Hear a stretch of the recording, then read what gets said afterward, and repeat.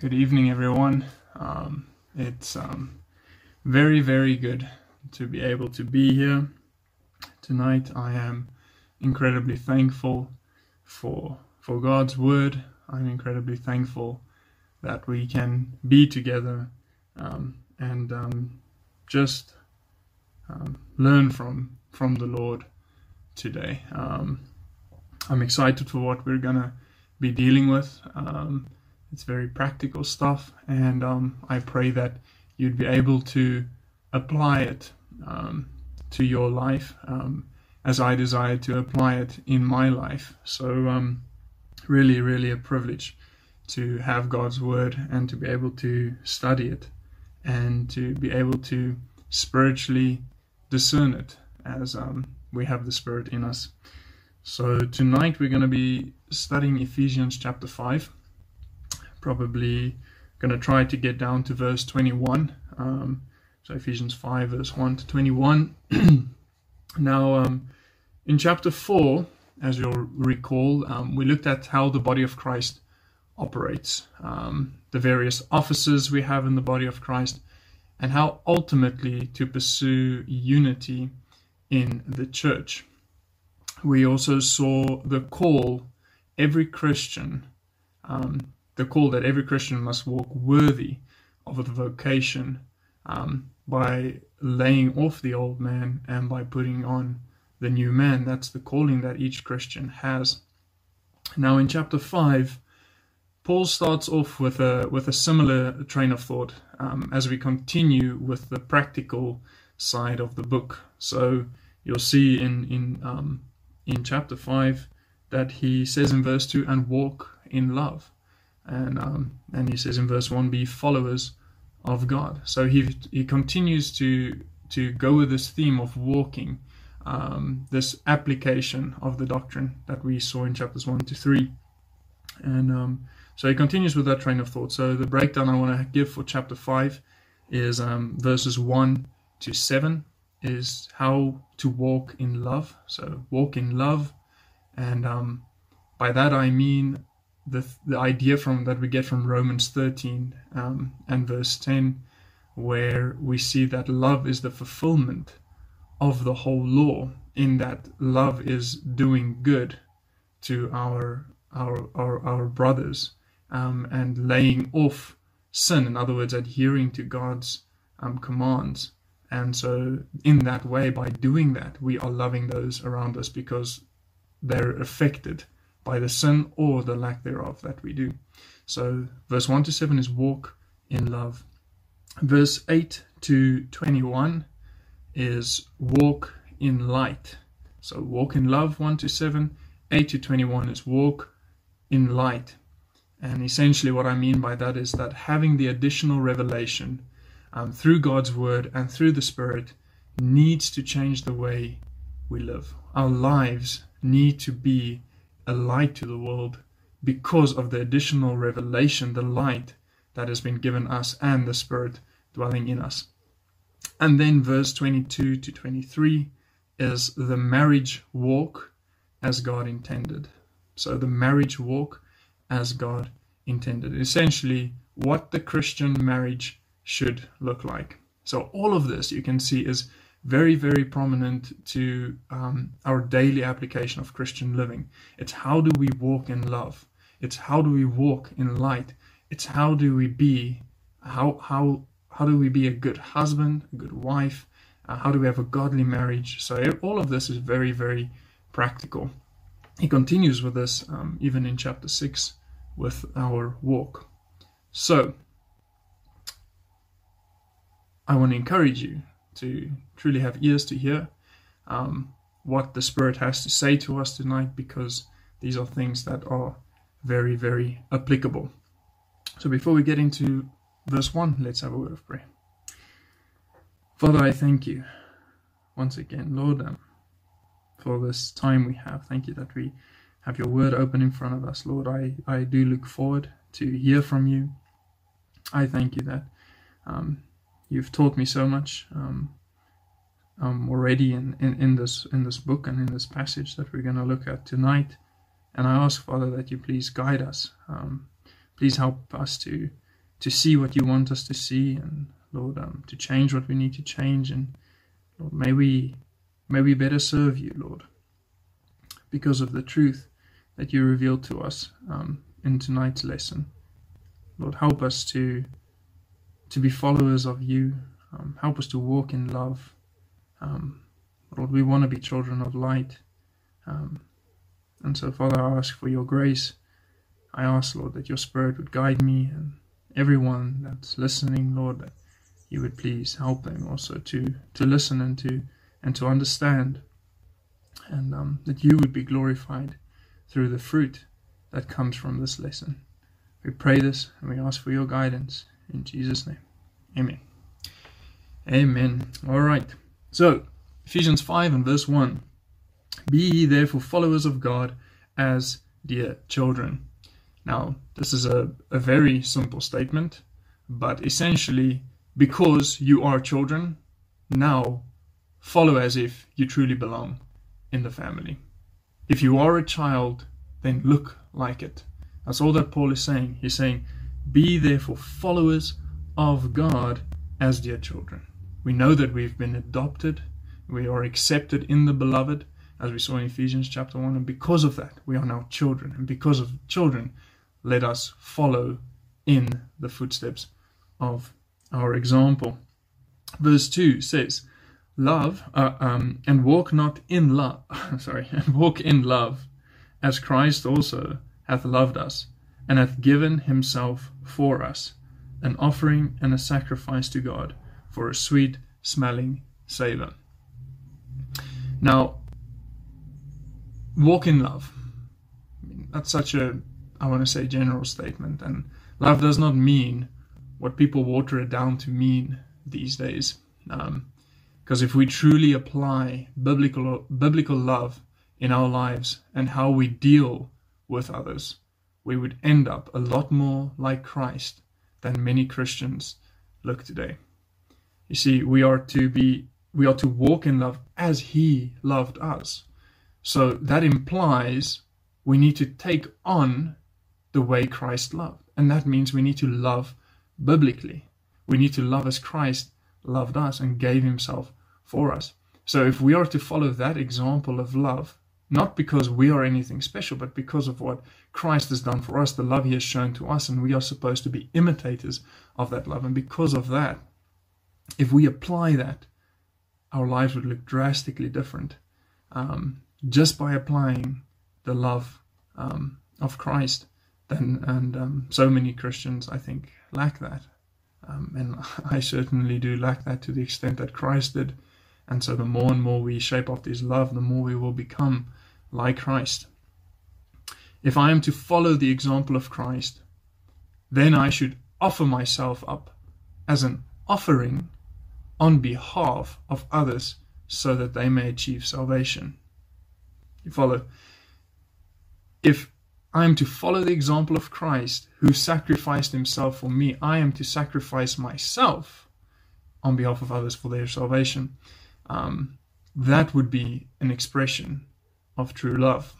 The sacrifice for sin, obviously, has been made through Christ, but we can give our lives as a living sacrifice, as we are called to do in Romans chapter 12, a living sacrifice, and sacrificing it to the will of God and what he wants us to do. And that attitude of a willing and devoted service to him is a sweet smell. In other words, it's a good and acceptable offer to God. That's why it says at the end of the verse, which an offering and a sacrifice to God as for a sweet smelling savor. And so that is a living sacrifice laid down for him is a sweet smelling savor. Verse 3, but fornication and all uncleanness or covetousness, let it not be once named among you, as becometh saints. Verse 3 is essentially the opposite of what verse 1 and 2 is dealing with. Verse 2 is all about us walking in love as we follow the example of Christ's sacrifice. That's what verse 2 is saying. Verse 3 is saying is actually all inwardly focused, and giving yourself all your fleshly desires. So the one looks at Christ and imitates his sacrificial love for the world. The other one looks inward at ourselves and our desires and gives only what we desire. So it's completely the opposite. Fornication in verse 3, that is sexual sin outside of marriage. The Greek word is porneia, where you get the word pornography from. So it's any sexual perversion, any sexual lust, any sexual sin. So that is fornication. Then we have all uncleanness, that is any other sexual sin or any impure work of the flesh. Now you can read a bunch of impure works, or I want to say fruit of the flesh, in Galatians chapter 5, just before you get the fruit of the Spirit, and there you can get a list of essentially the all uncleanness. This is just these lusts of the flesh that you give yourself to. And then there's in verse 3, it also speaks of covetousness. Covetousness is an insatiable need or greedy desire for more. An insatiable need or greedy desire for more. Now that can be more money, it can be more stuff, it can be more fame, it can be more sexual pleasures, it can just be, it's just an insatiable, it's the opposite of contentment, I want to say. And so that's why in verse 5 you'll see, have a look at Ephesians 5 verse 5, it says, "For this you know, that no whoremonger, nor unclean person, nor covetous man who is an idolater." Covetousness is connected to idolatry. In Colossians 3 verse 5 we see exactly the same thing. Covetousness, which is idolatry. So when you lust for things and you feel like you need to have that thing, and without that thing that you are pursuing, whatever it may be that's not holy, that is an idol to you. And the only thing that should take that position in your life is the true God, not any other idol. So don't make an idol of the things that you desire in this world. So, and then Paul says in verse 3, "as becometh saints." Now that is to say, these things, fornication, uncleanness, and covetousness, this is not becoming of saints. In other words, it is not suited, it is not appropriate among saints. It shouldn't be this way. You shouldn't be covetous, full of uncleanness, fornication, all these sexual sins. You shouldn't have that. But Paul even takes it a step further by saying, "let it not be once named among you." The Christian and the church of the whole should be distanced from these things. When saints are together, it should not even be mentioned among them. Now, not because everyone is hiding their sin, but because everyone is truly striving for sexual purity, holiness, and contentment. Sexual purity, holiness, and contentment. The opposite of fornication, uncleanness, and covetousness. It is sad to see how the standard set by so many it is sad to see how the standard set by the early church has been eroded over time. May the Lord truly help us step up and be a church that lives according to these things: purity, holiness, and contentment. Verse 4 says, "neither filthiness, nor foolish talking, nor jesting, which are not convenient, but rather giving thanks." So Paul addressed more, I want to say, the deeds that we shouldn't partake in, and now he's talking about our speech. So Paul addresses the speech of a Christian in verse 4. Now, what should a Christian speech sound like? Well, it should be devoid of filthiness. That is, swearing, dirty jokes, insinuations. It should be devoid of filthiness. It should also be devoid of foolishness. Foolishness, in the Greek, it's called morologia. Morologia, which is moron language. Moron language. That is speaking nonsense, foolish talk. It should be devoid of foolish talk. It should also be devoid of jesting. Jesting is crude wit. Crude wit. That is to be overly jokey, and jokey about or towards someone else. It should be devoid of all such things. Essentially, our speech as Christians should be void of, I want to say, anything that is not convenient, anything that is not appropriate. That's what it says, which are not convenient in verse 4. So it should be devoid of anything that is not appropriate. But rather, our speech should be filled with thankfulness towards God and towards others, towards our brothers and sisters in Christ for what they do, what they are doing for us, for the ministry, towards God for what He blesses us with, the opportunities He gives us, His provision, just everything that His faithfulness. We should be filled with thankfulness. And we should also be filled with the opposite of filthiness, foolishness, and jesting. So we should rather be filled with purity and clean speech instead of filthy speech. We should rather be filled with truthful speech that is filled with wisdom. In other words, thoughtful speech. Speech that has been thought over before it's spoken of. That is not foolish speech. And also, instead of jesting, we should be clean. We should have clean wit. There's nothing wrong with having fun and making joke and having often light conversation. But there's also a time to be serious. But let your joke or your fun in your speech always be clean and right. All right, verse 5, it says, "For this ye know, that no whoremonger, nor unclean person, nor covetous man, who is an idolater, hath any inheritance in the kingdom of Christ and of God." We've actually spoken about most of these sinful deeds already in verse 3 and 4. The one that could stand out is the whoremonger. Now, a whoremonger is actually very in line with fornicator in verse 3. A whoremonger is a sexually immoral person. In other words, a fornicator.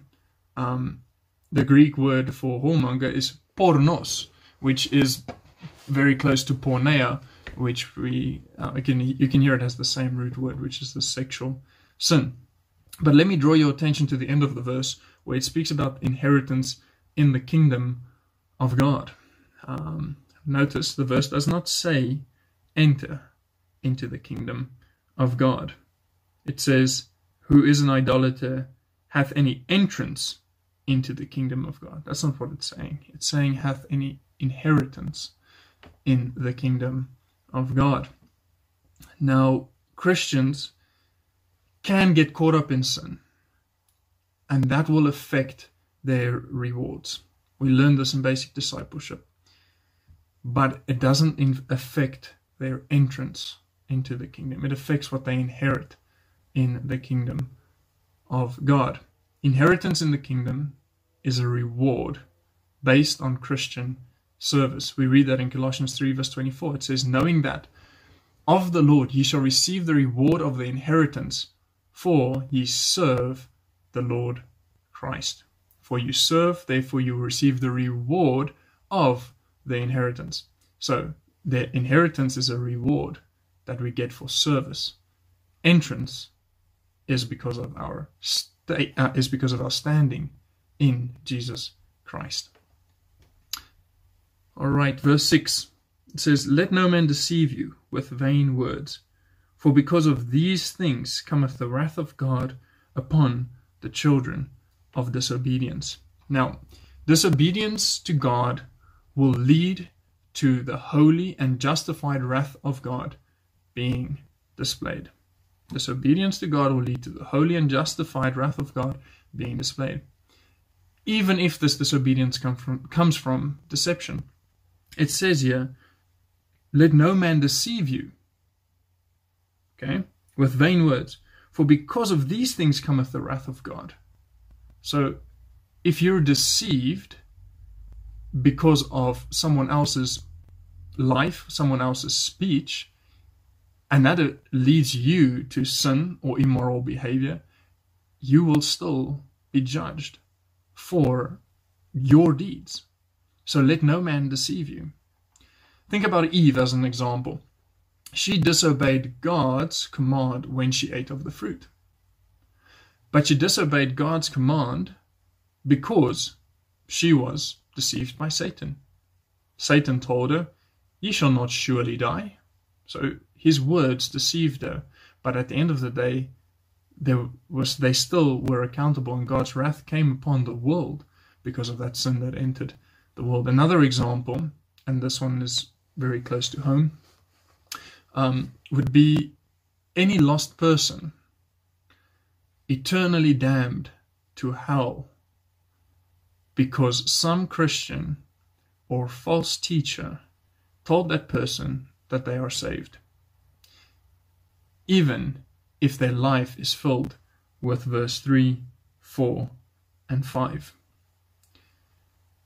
So we, or any false teacher, should never be telling people that they are saved if their life is filled with verse 3, 4, and 5.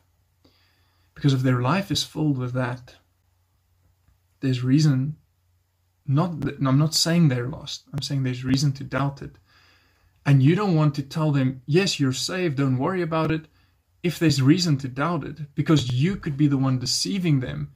And because of the deception that you cause in their hearts, it can lead to them having a false sense of assurance and ultimately the wrath of God coming upon them. So brother, sister, can I please caution you against being the judge over other people's salvation?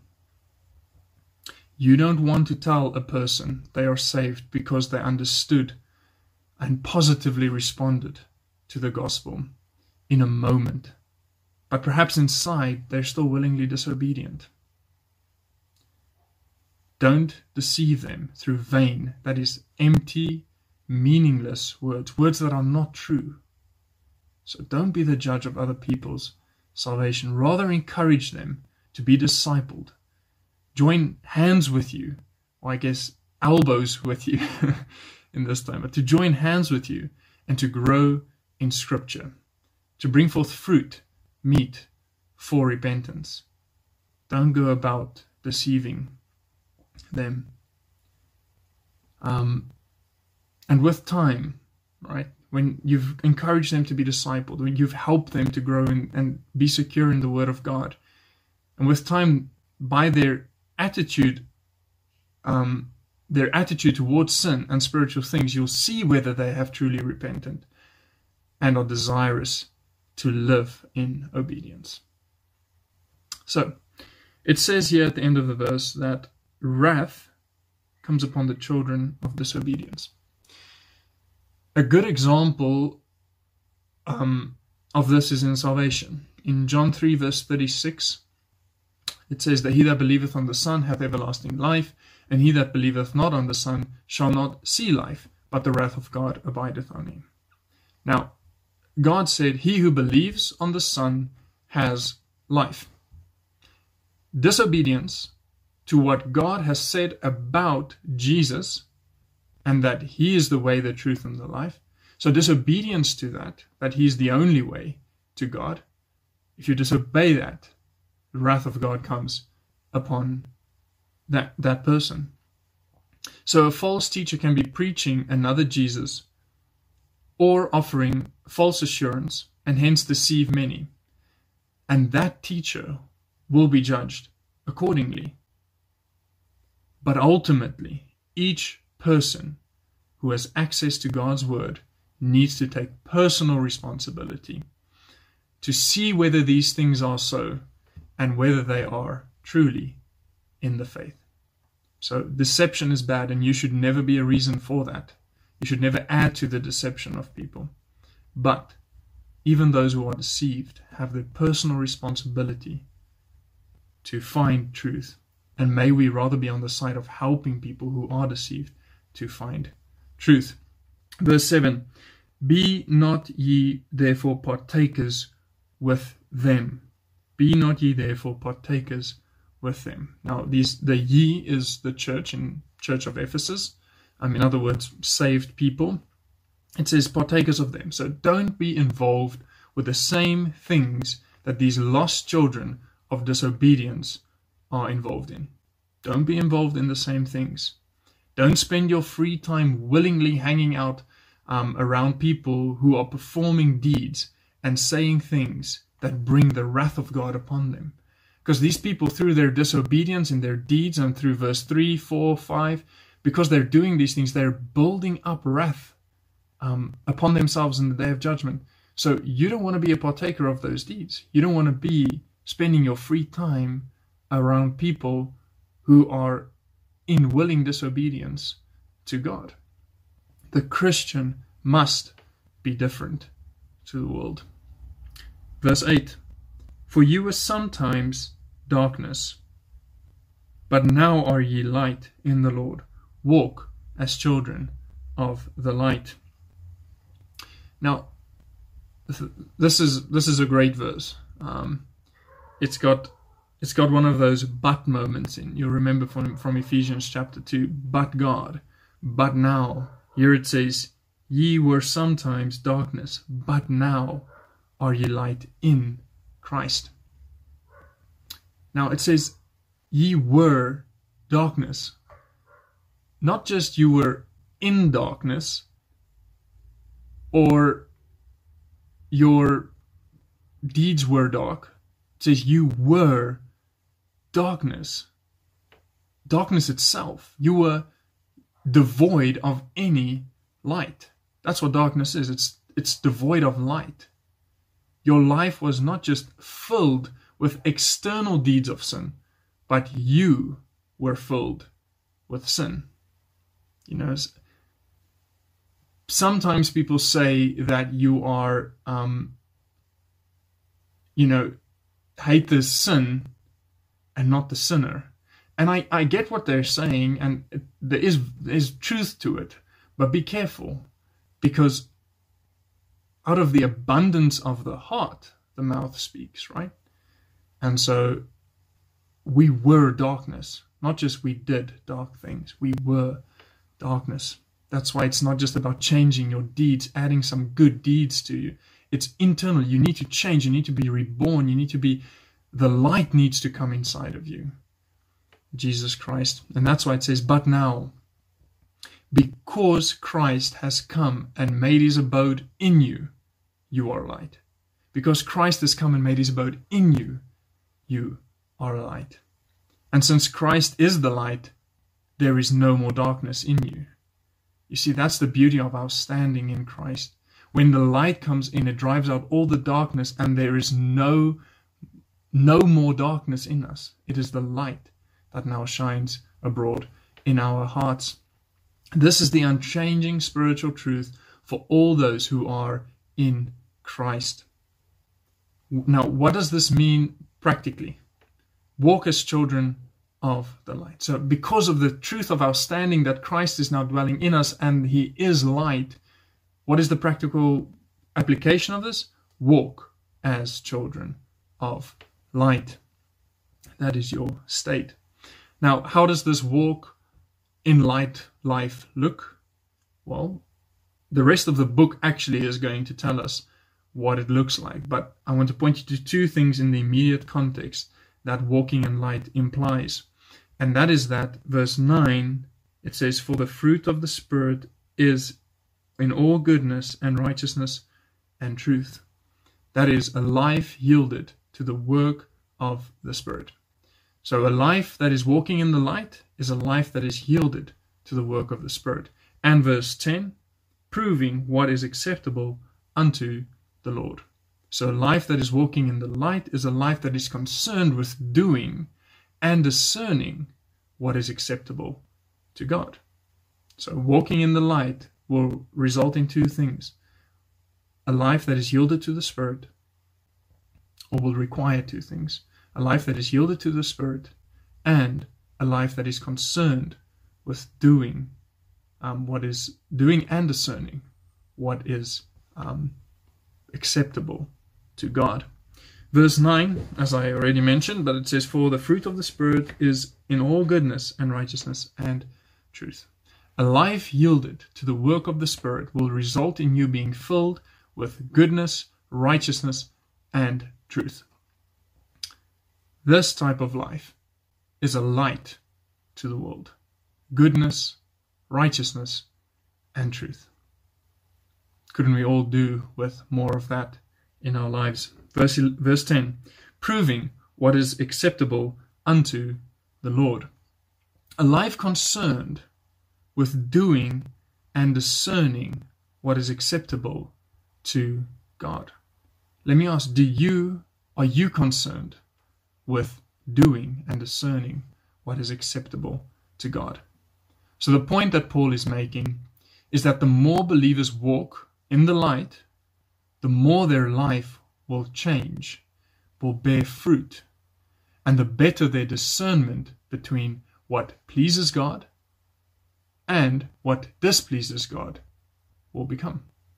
The more you walk in the light, I want to say the more light is shone on your path that you walk on, the better you'll be able to discern what pleases God, what is acceptable to Him, and what is not acceptable to Him. Think of Romans 12, verse 1 and 2. In verse 1, we read, "I beseech ye therefore, brethren, by the mercies of God, that ye present your bodies a living sacrifice, holy, acceptable unto God, which is your reasonable service." Then verse 2 says, and be not conformed to this world, but be ye transformed by the renewing of your mind, that you may prove what is that good and acceptable and perfect will of God. So in verse 1 of Romans 12, and in verse 2, we affirm what we've been studying in Ephesians 4 and 5, that we need to be a living sacrifice, not conforming to this world, the old man, but rather being transformed in our minds to the new man. So that affirms what we've been studying in Ephesians 4 and now in Ephesians 5. Then verse 2 of Romans 12, the end of it says, that you may prove what is that good and acceptable and perfect will of God. Discerning, in other words, discerning and knowing God's will. Knowing what is acceptable to Him. Okay, that's what we're talking about. Comes from a life walked in the light as He is in the light. Discerning and knowing God's will comes from a life walked in the light as He is in the light. And that's the point that we are making here in verse 10. Now verse 11 says, and have no fellowship with the unfruitful works of darkness, but rather reprove them. Now, I just said that discerning and knowing God's will comes from a life that is walked in the light as He is in the light. Now, if you know your Bible, that's a quote from 1 John 1, 6 and 7. And walking in the light as He is in the light. And that whole chapter, the whole book, specifically there, is about fellowship. It's about fellowship with God. This passage speaks about our fellowship with God stemming from us walking in light. 1 John 1 verse 6. If we say that we have fellowship with Him and walk in darkness, we lie and do not the truth. Verse 7. But if we walk in the light as He is in the light, we have fellowship one with another, and the blood of Jesus Christ, His Son, cleanses us from all sin. And that's why verse 11 says, and have no fellowship. Because if you have fellowship with the unfruitful works of darkness, you cannot expect to have fellowship with God. You cannot expect to do things that are acceptable to God, to know God's will, if you're walking in the deeds or the works of darkness. So, practically, when people in your immediate sphere of influence, those who you interact with daily, are trying to involve you in their unfruitful works of darkness, reprove them. That's what it says at the end of verse 11. Reprove them. That is to say, expose them. Point out that you biblically disagree.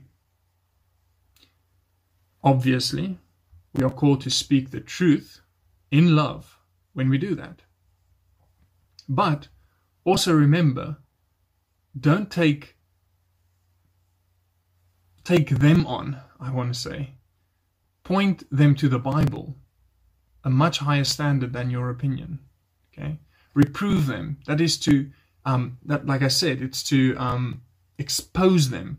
But you can only expose them if you compare them to a standard that is not purely your subjective opinion. So that's how you reprove them. So even if they laugh you off when you do that, or tell you that you're judging them, you have reproved them by comparing their deeds to the highest standard, and they know it. And that's why they respond sometimes in the way that they do.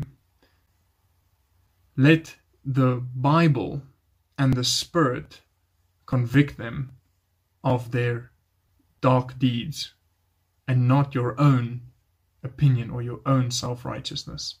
But rather, when you see something in people, the people you deal with every day, and these people are trying to get you into their sphere or involve you in the things that they are doing, reprove them, expose them, not by your self-righteousness, but by holding them up against the standard of God's word. All right, verse 12. For it is a shame even to speak of those things which are done of them in secret. So why should you reprove these deeds? Why does verse 11 say reprove them? Because as soon as a Christian goes along with it, they bring shame on the gospel and the church. You have to reprove it, because if you don't, you bring shame on the gospel and the church. But Paul takes it further. He says, even if you don't partake in their deeds or their speech, but come home or go somewhere and repeat what dirt they spoke of, you are bringing shame on yourself and your testimony. So don't let those things see the light of day in your life. If they speak of evil things, yes, put it away. Don't let it don't let it overtake you. Don't let it form part of your life. But even more than that, don't even speak of those things, so you don't bring shame on yourself and on the testimony of Christ. Think more, the more you think of these things that you hear and you see, and the more the more airtime you give it, the more likely it is to find a place in your heart. And what a shame it is if a Christian's heart is filled with these evil thoughts and deeds. Verse 13, it says, but all things that are reproved are made manifest. So, reproved and made manifest by the light. Now, who is the light in the context that we're dealing with? If you look at verse 8, it says, for ye were sometimes darkness, but now are ye light in the Lord. We are the light if we are in the Lord. So, by us living the way we are supposed to live, we expose the deeds. It's a life changed by the light, and now is living in the light, and that light shines on the darkness of the evil deeds, and that is what brings conviction. So why does it bring conviction? Because it makes I want to say, if a room is a mess and the light is off, doesn't look so bad. But as soon as you switch a light on and you see all the mess, that's when the problems come. That's when people see the true filth. And so that's why they hate the light. So let me emphasize again. You are not on a mission to make people feel bad or point out their faults. That's not our calling. That's not our mission. You're on a mission as light to yield to the Spirit and to live in a way that is acceptable to God. Do you see your focus? It's not in, I've got this sorted, or I live this way, and I'm trying to point out the bad in other people's life. It's, How do I walk as light? How do I yield myself to the work of the Spirit? How do I make sure that what I do is acceptable to God? That is our focus. And by focusing on that and applying that, the light in us, Jesus Christ living through us, will do the convicting. And so that's what we need to rest in. That's why we need to stand on Scripture and point people to Scripture and not us and our opinions. Verse 14 says, Wherefore he saith, Awake thou that sleepest, and arise from the dead, and Christ shall give thee light. Wherefore he saith. Now, this is a partial quote from Isaiah chapter 60 and verse 1. And Paul takes this and applies it to the Christian individual who is not walking in light. The Christian individual who is spiritually inactive, that is to say, is dead, and hanging out with those who are dead spiritually. So he's calling them out, and he say, if you're spiritually inactive and hanging out with those who don't even have the Spirit and who live in darkness, he's telling them to awake. He's also speaking to the Christian individual who is sleepy and unwilling to address the darkness in him or herself. If there's darkness in you and you are lax about it, he's calling you to awake, to wake up from that sleep. Now, there are two great cross-references to this, and I'd like you to have a look at it. So you can open to Romans, keep your place in Ephesians, Romans chapter 13. And we're going to look at Romans chapter 13, and then we're also going to look at 1 Corinthians chapter 15. So Romans chapter 13 and 1 Corinthians chapter 15. Now, we're talking about this awake. Now, in Romans chapter 13 and verse 10, Romans 13:10 says, Love worketh no evil to his neighbor. Therefore, love is the fulfilling of the law. And that, knowing the time, that now is high time to awake out of sleep, for now is our salvation nearer than when we believed. The night is far spent, the day is at hand. Let us therefore cast off the works of darkness. Do you see the same theme? Cast off the work of darkness. And let us put on the armor of light. Let us walk, there's our walk, honestly, as in the day, not in rioting and drunkenness, but not in chambering, but in wantonness, not in strife and envying, but put ye on the Lord Jesus Christ, and make not provision for the flesh to fulfill the lusts thereof. So it says in verse 11, awake out of sleep. It says, Christ is coming. Stop being so laid back and awake. Put off the evil works of darkness and put on the armor of light. Have a look at 1 Corinthians chapter 15. 1 Corinthians chapter 15 and verse 33.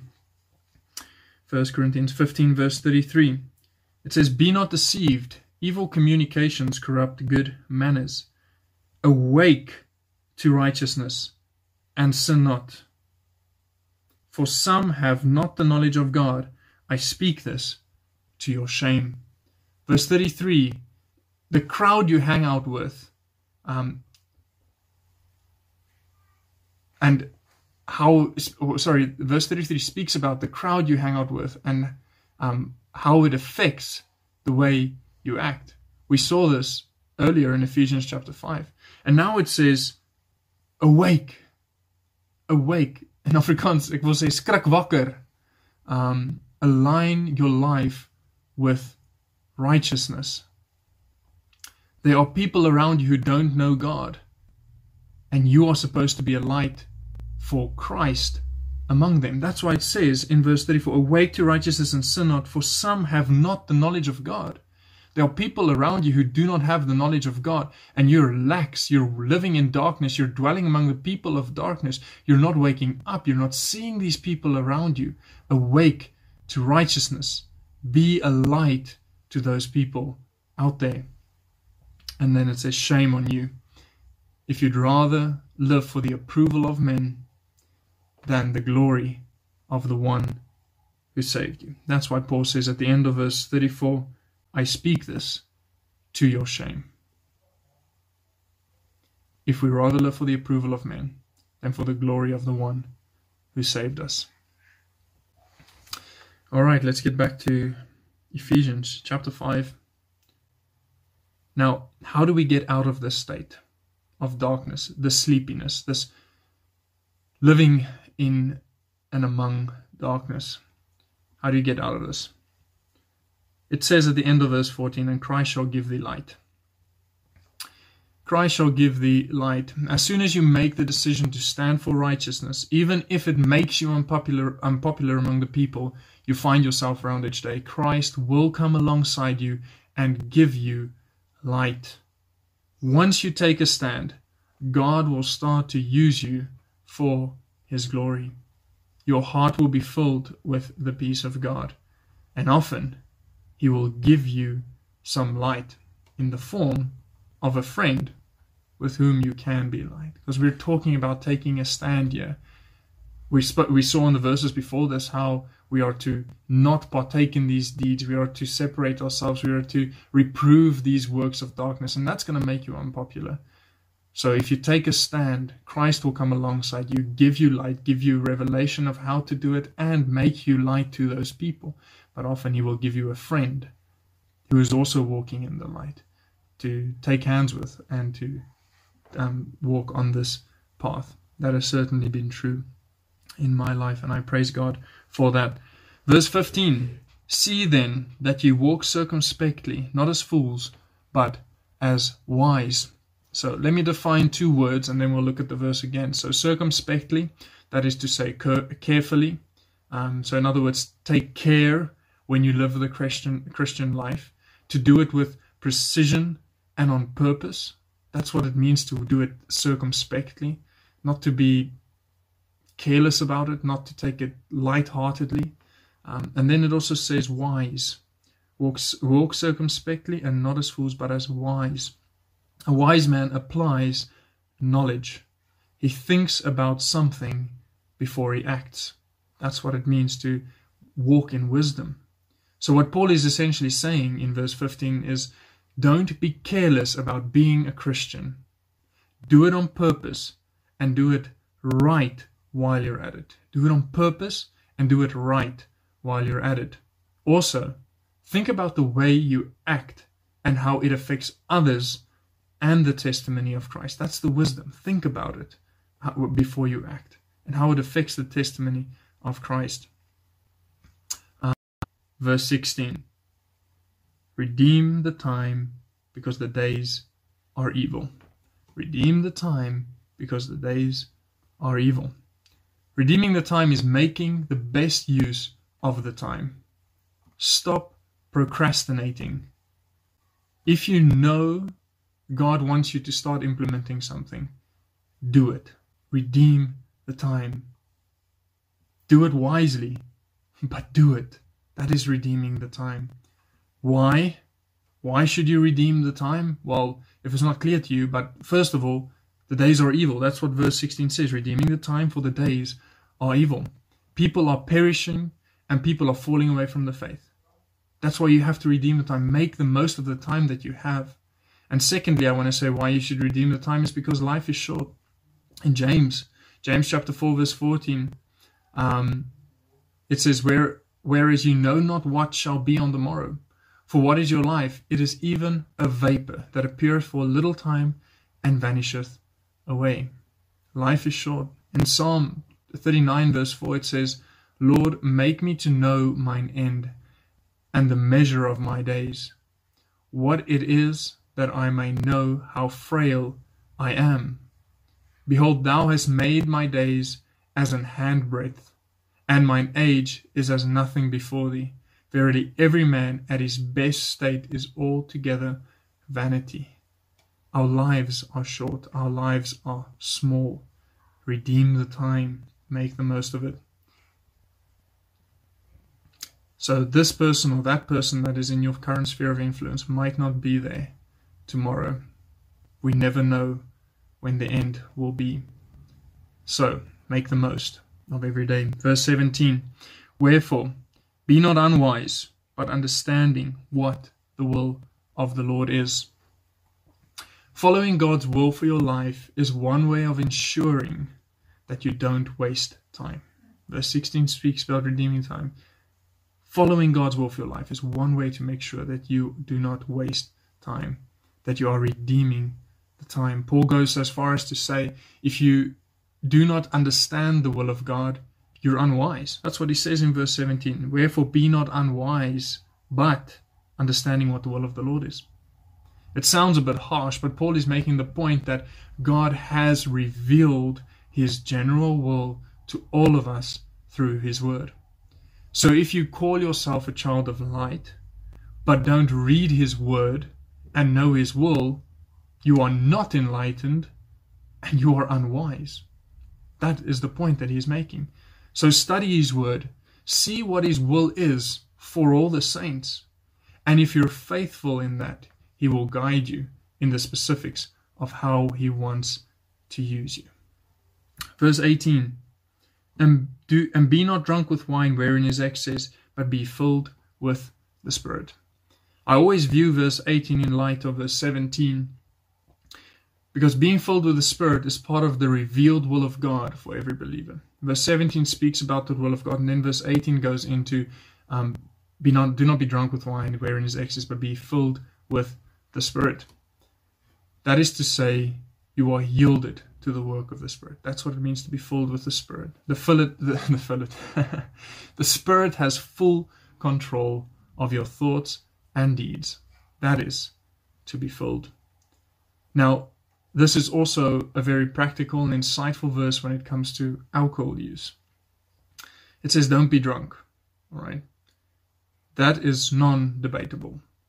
Drunkenness is sin.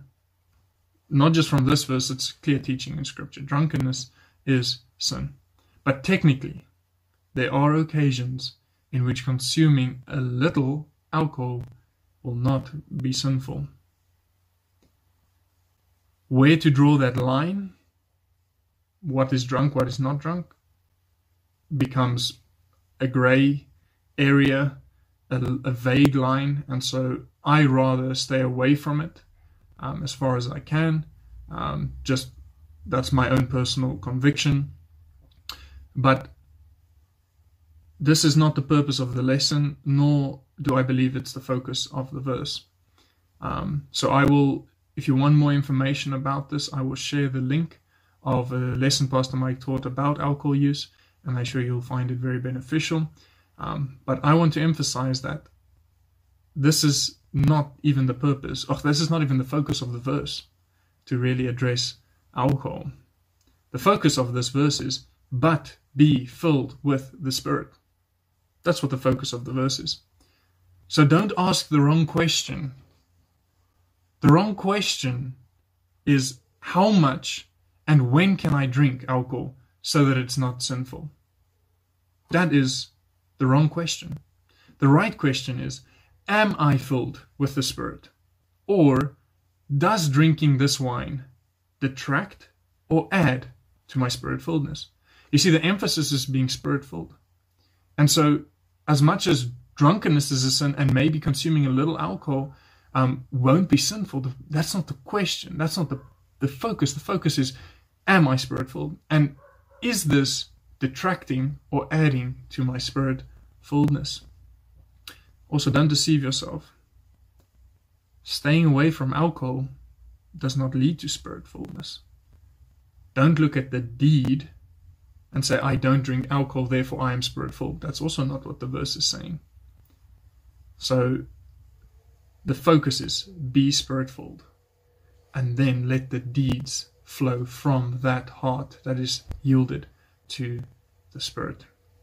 I will share the link of the message on alcohol after the lesson. Alright, verse 19. It says, speaking to yourselves in psalms and hymns and spiritual songs, singing and making melody in your heart to the Lord. So, first thing you need to note is that this flows from verse 18. Verse 18 doesn't have a full stop. And verse 18 to 21, between those verses, there's no full stop. This is one idea This is all in connection with what the will of God is. It's all one sentence. Hence, I believe verse 19 to 21 summarize the immediate personal consequence of being filled with the Spirit. That's what verse 18 is speaking about, filled with the Spirit. So what is the immediate consequence of someone who's filled with the Spirit? Verse 19, joyful singing and praise to God. That's verse 19. Verse 20, a thankful heart, giving thanks always for all things. Verse 21, submission and service to one another. We see that in verse 21. So those are the things that flow out of a heart that is surrendered to the Spirit working, or a heart that is filled with the Spirit. Now, psalms, hymns, and spiritual songs. All three of these play a role in public and personal worship. I would like to quickly speak on each of these. So psalms is psalms, like the book of Psalms, that has been put to music and was sung by the Jews in the Old Testament, and also by the early church. And it's even sung by us still today. Think of songs like As a Deer. Think of the song Surely Goodness and Mercy. These are all psalms that are put to music. Then it also says hymns. Now, hymns are songs of praise distinguished from the psalms, which exalt God and focus on Christ. Songs of praise which exalt God and focus on Christ. These were written and are still written by true Christians and have a high scriptural content and are generally poetic in the way they sound. That's a hymn. And then you have spiritual songs. Any song that can edify you spiritually. That's a spiritual song. Any song that can edify you spiritually. Now, this is often based on personal preference and taste. What edifies one person's spirit might not edify the other. Now, I'm not talking necessarily about the truth of the song. It might be genre. It might be anything else, but it's something that edifies, something that still is biblical and edifying. So the first thing that will flow from a heart that is filled with the Spirit is singing. And it says, speaking to yourselves in psalms and hymns and spiritual songs. And it says, singing and making melody in your heart to the Lord. So even if you don't have a good voice, you can still make melody in your heart. So is your heart, then it'll definitely lead to the singing and making melody in your heart. Verse 20, giving thanks always for all things unto God and the Father in the name of our Lord Jesus Christ. So the second immediate personal consequence of being filled with the Spirit is giving of thanks. In Philippians 4 verse 6 we read that, be careful for nothing, but in everything by prayer and supplication with thanksgiving, let your requests be made known to God. In Colossians 3 verse 17, and whatsoever you do in word or deed, do all in the name of the Lord Jesus, giving thanks to God and the Father by Him. Giving thanks to God and the Father by Him. And your attendance verse for tonight, 1 Thessalonians 5 verse 18. 1 Thessalonians 5 verse 18. In everything give thanks, for this is the will of God in Christ Jesus concerning you. So a Christian's heart and focus must be thankfulness. We know that it is His will for us. Our prayer, our speech, our deeds need to be filled with thankfulness. Everything we desire to have needs to be surrounded with thankfulness for what we do have. Every situation we find ourselves in, regardless of how difficult, needs to be surrounded with thanks. This is easier said than done, and we often fail to thank God, even when things are going well. But the more we yield to the Spirit and let Him fill our hearts and thoughts, the easier it becomes to thank God in and for everything. Because you can thank Him, or let me say, you thank God in everything because, one, you trust Him more. You know He's in control. 2, you know to which end he works. He wants to conform you more to the image of his Son, and that's why through trials he will do that. And then also, you thank God because your thoughts are directed to God and his grace. Praise and thanks become natural speech. So let's all strive to help each other strive towards this way of life filled with thankfulness. The last verse for tonight, verse 21, submitting yourselves to one another in the fear of God.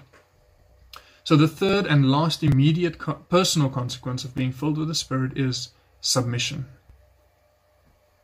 I want to be a blessing to you. That's what it means in its broader context. To be submitting to one another is to say, I want to be a blessing to you. In 2 Corinthians 4 verse 5, it says, we preach not ourselves, but Christ Jesus the Lord, and ourselves your servants for Jesus' sake. So why should a Christian approach relationships with a submissive nature? And you'll see that this submission, this nature, in all relationships flows through our marriage. We see that. We see it in our relationship with believers in Ephesians 5. In Ephesians 6, we see it in parenting. We see it in our workplace to our masters. And so we see that throughout as this submission. Now, why should a Christian approach relationships in this way? Well, firstly, out of the fear of God. It says, verse 21, submitting yourselves to one another in the fear of God. The believer's continual reverence for God is the basis for submission to others. No Christian is inherently superior to any other. We are all equal before God. If that's the truth, how can I then go and elevate myself and think that an other should serve me? Rather, I should humble myself and serve. And that brings me to my second point of why a believer should approach relationships like this. Because a believer should follow the example of Jesus Christ. So firstly, out of reverence to God, fear for him, and just respect for who he is and who we are, how can we elevate ourselves? And then secondly is we submit to one another because we follow the example of Christ. In John 13, where Jesus washes the disciples' feet, he tells them that we should follow the example that he set for us, and how that the master is a servant. And so we should also take on that same, even though Jesus had higher authority than the disciples, he ministered to them. That is humility. That is the example we are to follow. So why should a Christian approach relationships with a submissive nature? Out of reverence for God and the example of our Savior. Amen. Up to there for tonight, and next week we will continue. All right, let us pray together. Father, thank you so much for this wonderful lesson, Lord. There's so much that we can apply to our lives. Lord, please help us to. Lord, may your Spirit have free course in our lives. Lord, we want to be children of the light, as we know we are spiritually, Lord, but may we walk as children of the light every day. May we walk in love. May we reprove the evil works of darkness, Lord, in a way that pleases you. May we discern and seek what is acceptable to you. And may we walk according to that, Lord. Please come guide us. Thank you for this time. I do praise you, Lord, that you meet with us. Lord, I ask that you please bless this evening and help us to apply what we learned today in our day tomorrow and the weeks to come, Lord, that we would be image bearers and light bearers for you, and that it would make a difference in this world that is filled with darkness. We pray this and we ask this in Jesus' name. Amen.